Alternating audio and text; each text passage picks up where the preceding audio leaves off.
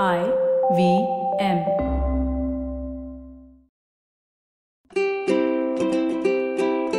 Hello and welcome to the Habit Coach podcast. I am Ashton Doctor, your habit coach, and today with me I have Swati Pandey from Magic Leaf Stevia.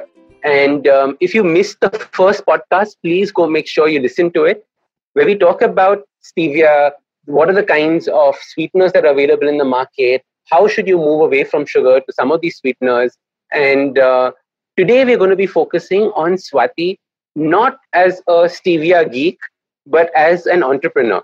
Because even her story as an entrepreneur is fascinating. And I want to share this with you because I know it will spark some idea in your mind. I know it will spark something that makes you probably want to do something like this, a journey of your own.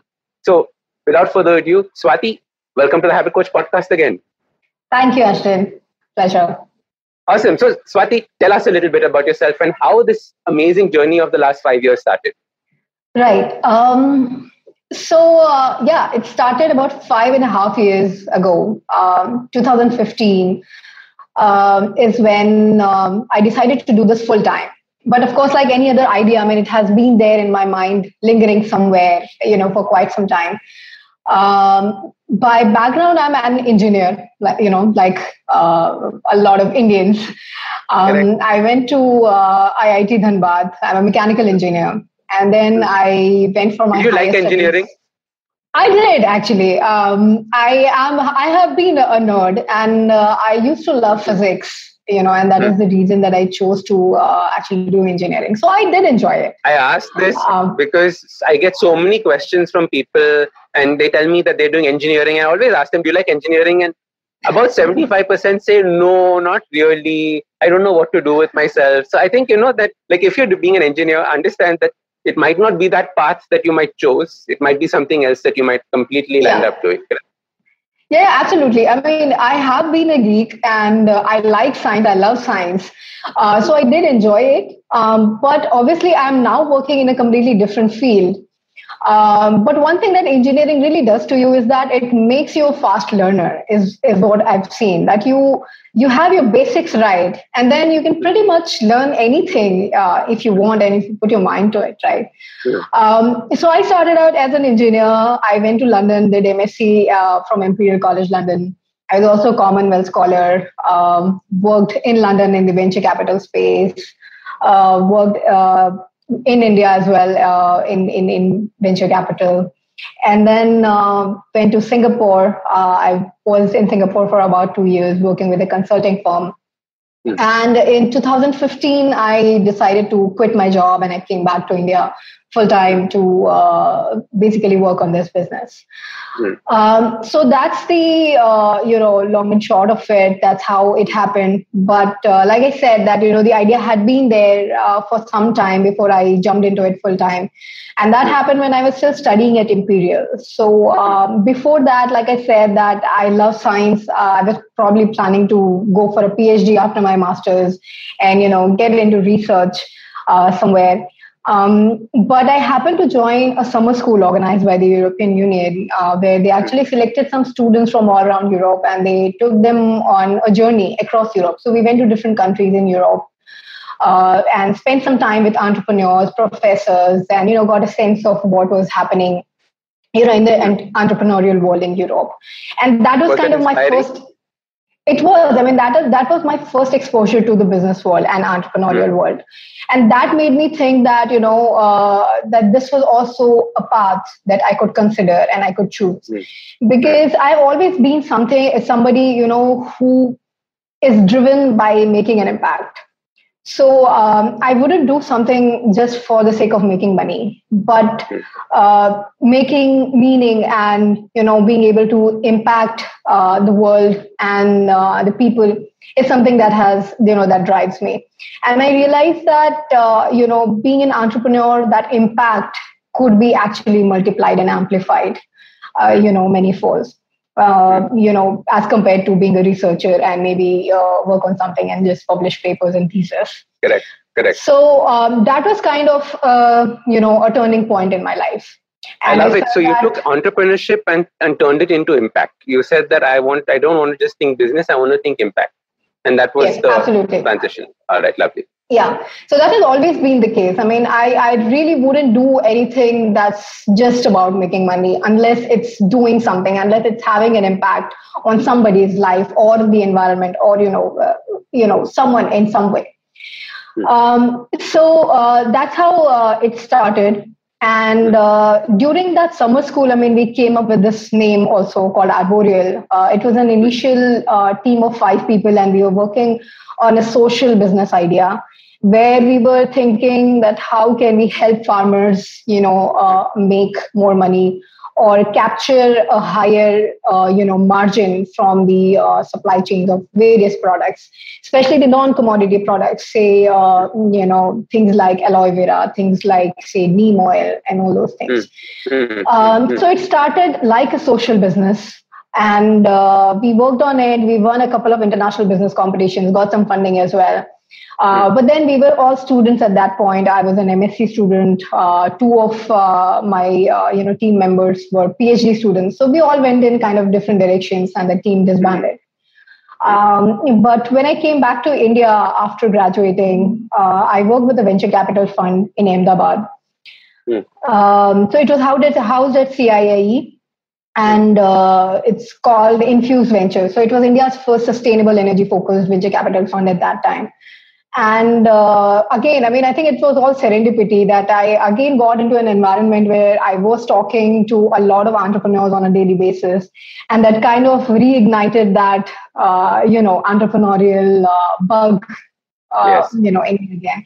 And I felt like maybe this is not the end and we should explore it further.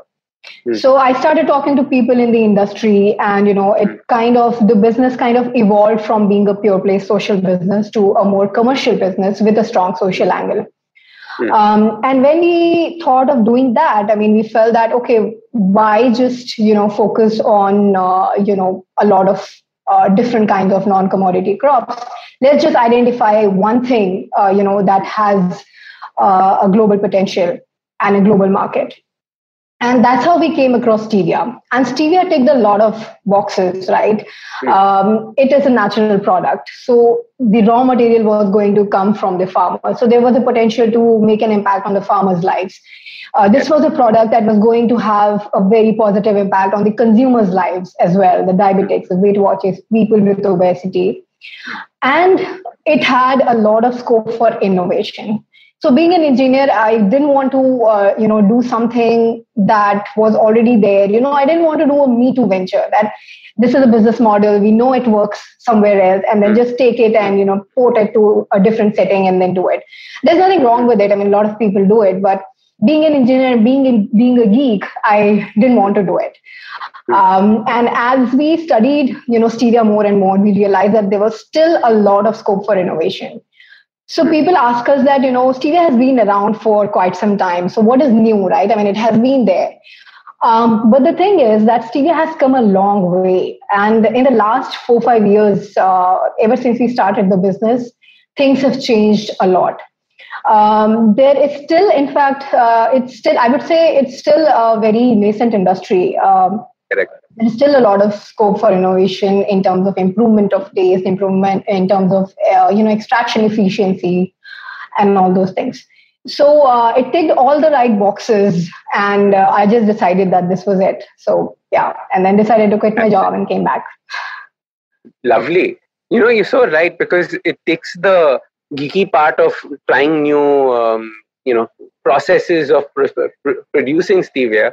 It takes the part about people don't know really what stevia is, because I keep getting so many messages saying, what do you think about stevia? What is stevia? Correct? Yeah. And I think it is a growing path and you've chosen the perfect plant, I think, to focus on, especially in today's day and age, when everybody is talking about, moving away from sugar, moving away from those alternatives, healthier lives. So fantastic. Right. Kudos. So now you decided saying, chalo, stevia. What happened next? Yeah. Right. So, and I would say that I've been very lucky to actually find the right team to do this with. So my co-founder Manish, he's also an engineer with Spilani, and he went to London Business School. Then he worked with a hedge fund, a top-tier hedge fund in London for about 5 years. he was on a very fast growth path in his career, and he was making really good money. And he had that kind of a career path that most people really dream of. Yes. And I somehow managed to convince him to quit his job as well. And he came back to India to become a farmer, essentially. Because at that time, we were focusing on agri. I mean, that was the starting point. Because if we were not able to figure that part out, then there was no point in getting into the extraction, because there was no supply chain for raw material. Even if we had put up a factory, how do you even run it without the raw material? So initial 2-3 years were literally just about farming and agri. And I have to give it to Manish that he left his lucrative career, came back to India and stood on the farms, became a farmer himself. He was new to farming as well. So we made a lot of mistakes initially. But I think that commitment was there. And we've been at it for the last 5 years. And so apart from him, then we... So why did you have to start from the farming process directly? Sorry, I'll ask that again. So like I said, right, so when you take the leaf and you extract the sweet compounds from it, right, the percentage of that sweet compound present in the leaf is very critical for your economics, right? The leaves that were being grown in India had very low content of the sweet compound. So if we just took that and we asked farmers to just grow the same variety, and if we took that and we tried to do extraction using it, the economics wouldn't have worked. We would never be able to compete with the Chinese, suppliers. And we knew that this was going to be a global game, and we will have to compete on the prices. So that's why we realized that, you have to, work with the variety. That is really the starting point. And so we did multiple agronomic trials in different, states of India. We did Tamil Nadu, Jharkhand, everywhere.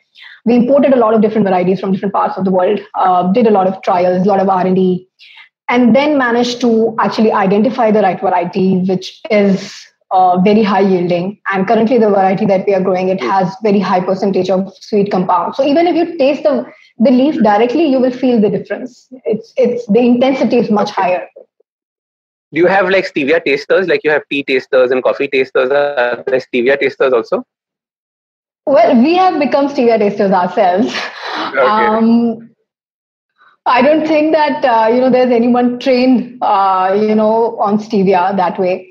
But yeah, the way we do it is we get a lot of people and try to increase that pool, for feedback. So we get it tasted by a lot of people, take their feedback, and then kind of take the average. So there's a method of actually getting... This might be a stupid question, but like how tea grown in different parts tastes different, and you can get different flavors from it. You can get a chocolate flavor from it. You can get a light rose flavor from some teas. Does the same thing happen with stevia? Can you also get naturally different tasting stevias, or do they all just taste sweet in different compositions? No, absolutely. It will taste different. The flavor profile will be different. And an easy way to understand this is this, right? That, like I said, stevia is not just one single molecule, right? So when I say stevia, I'm not talking about one particular glycoside or one particular compound, right? I'm talking about a collection of different glycosides. And this comprises of primarily 2-3 main glycosides, and the remaining are in very small quantities. So say there is stevioside, there is ribosioside A, there is ribosioside B. If I gave all these compounds to you in 100% pure form, they would taste different. So now when you combine them together, the relative composition of these different compounds are going to decide the taste, right? And depending on where it was grown, how it was grown, in fact, when it was harvested also, just like tea. If you harvest it when it's over mature, or when you harvest it when it's under mature, the taste is going to differ as well, because the glycoside content changes. So absolutely, just like tea, where you are sourcing it from has a huge impact. And that is the reason that we only work with our own variety. So we don't procure other varieties, and we work with farmers. We give them our plant, our germplasm, and we only purchase that. So are you ever going to then have variants saying late harvest, early harvest? pick during monsoon, pick during this kind of a, like, like how tea has grown into from white tea to early harvest tea to high altitude tea. Yeah, absolutely. I think something like that. Yeah, I think that point may come depending on how the adoption of the leaf directly goes, right? I mean, I hear a lot of feedback from customers who actually love the leaf. So they use it directly in their tea or coffee, and they love it. And so it's just like, some people develop a taste for it. And I think if that adoption happens, and again, I mean, we understand that it's kind of a new product, so it's going to take time. But I think it can happen that people will get used to stevia just the way it is, just like they've gotten used to tea or coffee, right? And they'll start consuming it directly, and they'll get familiar with the taste. Absolutely. Fantastic. Okay. You all became farmers. That is where we left off the story at. So now you all are in the fields, you all are hal chalawing, and what happens? Yeah. So we did all those trials, and we managed to identify a variety that was very high yielding. And in parallel, and then we had to find a model that worked for the farmers, because we didn't want to do the farming part ourselves. I mean, the problem with India is that land holding sizes here are very, very small. So we didn't want to get into the farming part, because it's not that you could just get 1,000-acre farm here and then just mechanize it totally and do it yourself. So we wanted to leave the farming part to the farmers. So we had to, come up with a model that worked for the farmers as well. And basically a win-win model, right? Economics that worked for us, and something that motivated farmers to actually move to a new crop. And that took quite some time, because this was a new crop. Farmers hadn't done it before. The farmers have been conned by so many people, in the past, especially in the medicinal plant space. So they are very careful, and they're very skeptical when you approach them with a new proposition. So what we had to do was we had to set up the farms ourselves first. Oh, wow. And we had to turn farmers. So we set up literally demonstration farms that we could then show to these farmers, and we could take them there and show them that this is how it is done. And slowly we build that trust.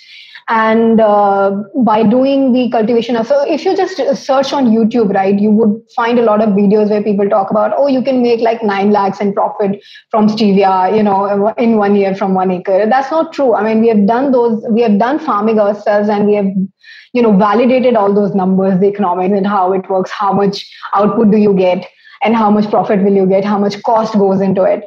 So when we talk to the farmers, we tell them the real numbers, that no, you're not going to get 3,000 kilograms. I mean, the realistic number is probably around 1,500 or so.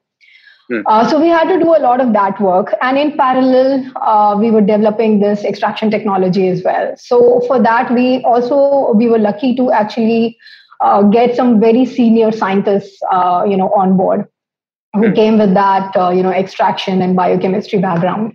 So that really helped as well. And I still remember the first extract that we produced in the lab. It was really like a moment of achievement, and we have that picture as well with the boil where we have the first extract. Wow! We did that, and so this is an ongoing work. I mean, we are continuously trying to improve the extraction process and the efficiencies. And then the third part was the formulations. We realized that, so Arboreal essentially is a B2B company, and we work with a lot of other businesses. We realized that most people that we spoke to, most of these food and beverage businesses, making, say, shakes or snacks or chocolates or, a whole lot of different things, there was a good chance that they had heard of stevia before, that they had even used stevia before.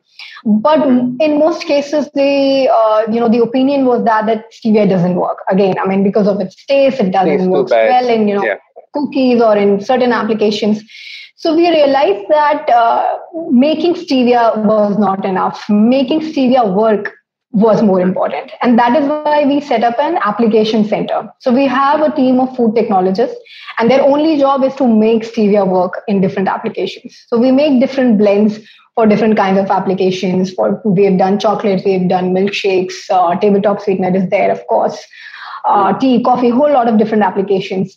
And even with Magic Leaf Stevia, I mean, based on our customers' feedback, we are continuously improving the formulation, and that is, I think, one advantage we have being a manufacturer as well as having our R&D in house.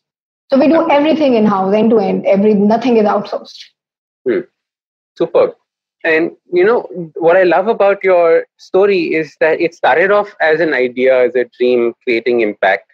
And then as you started progressing, you started saying, oh no, this is not going to work. You have to try and figure out something else. Oh no, this is not going to work. You're going to try and figure out something else. And I want everyone to understand that this is a process that you have to get on. We just see the end result. People will order your stevia at the end of the day, and then it'll sit on the table and we'll say, oh wow, so nice they made this. But I want people to understand that it is a step-by-step process. It is a step of learnings every single time, saying, oh no, it's not so simple. You can't just grow stevia and then make it. Fine. Now we need to get farmers together. Oh, now that we've got farmers together, the quality is not good. Okay, now we need to figure out how do we improve the quality of these products.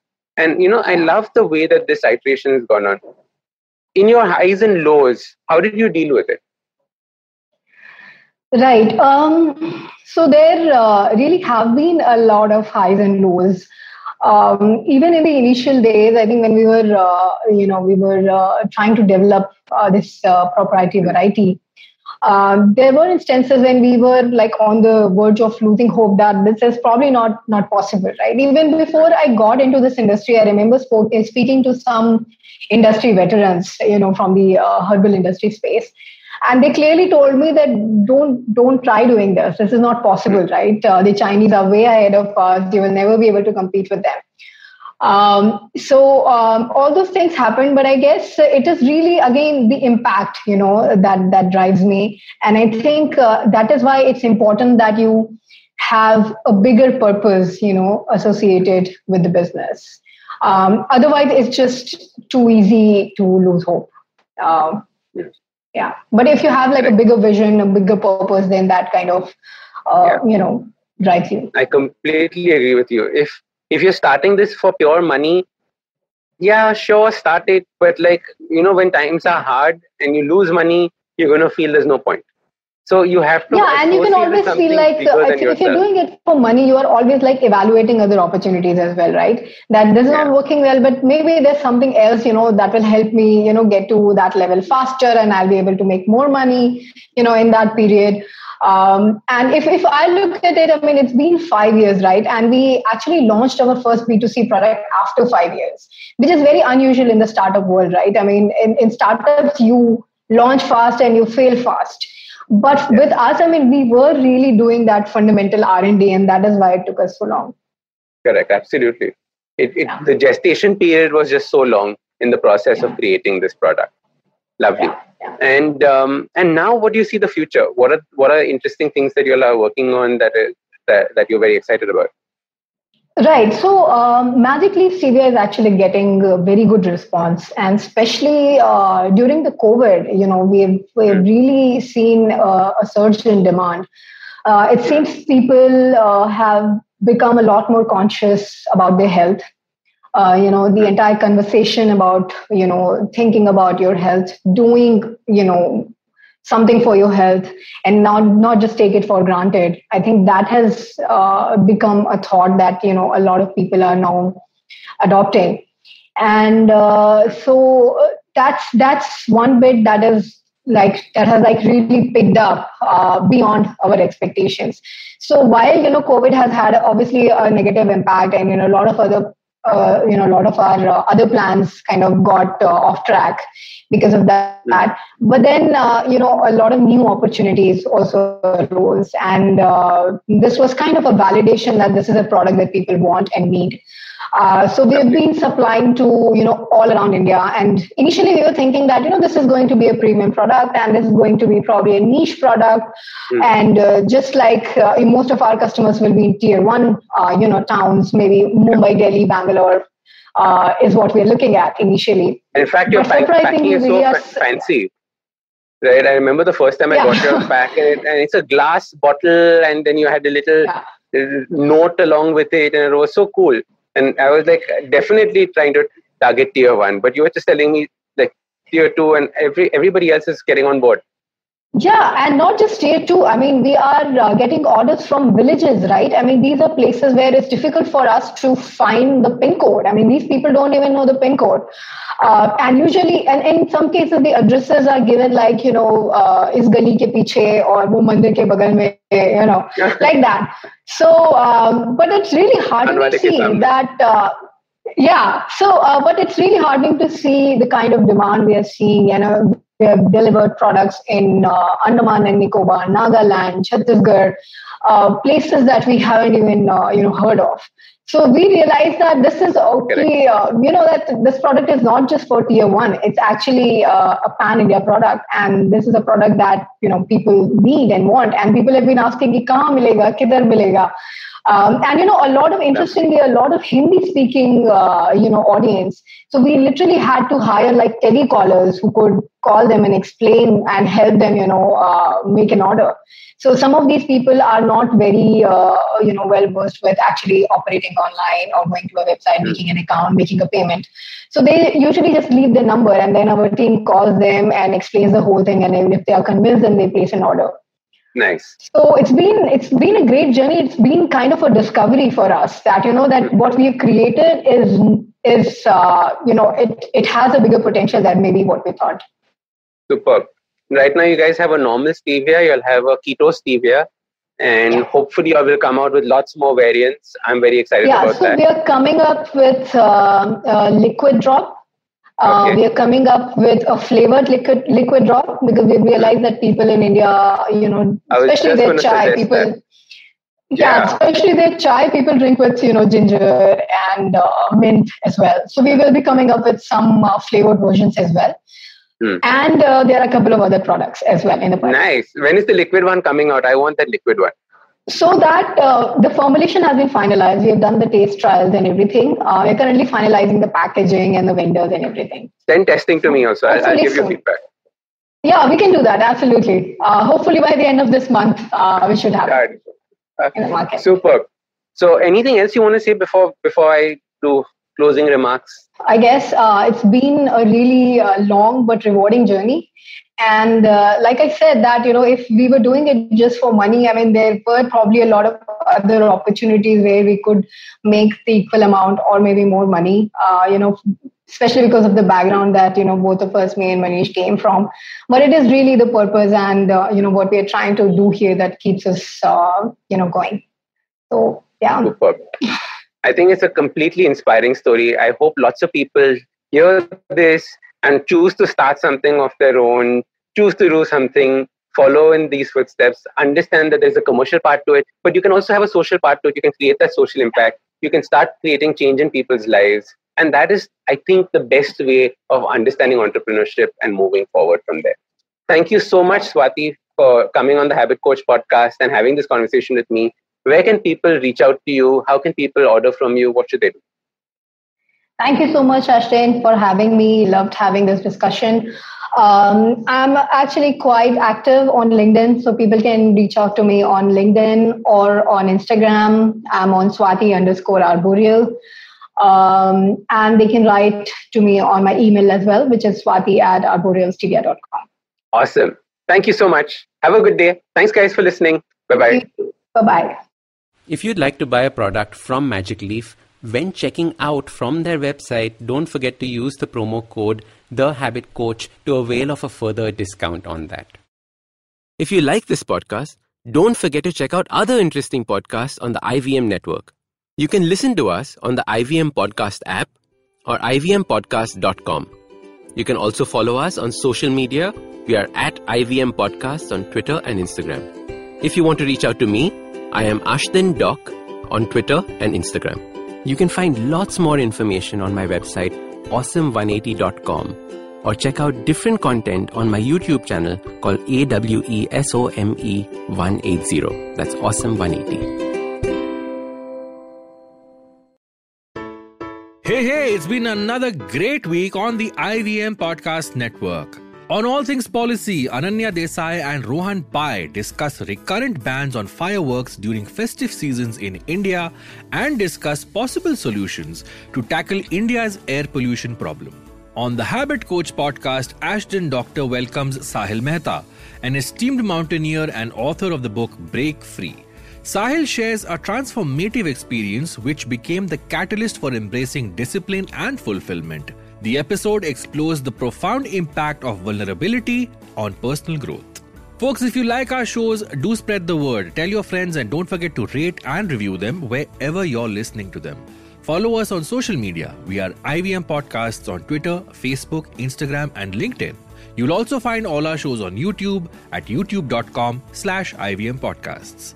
And finally, we would like to thank our sponsors this week: Omidyar Network India, Abbott, IDFC First Bank, and Save Life Foundation.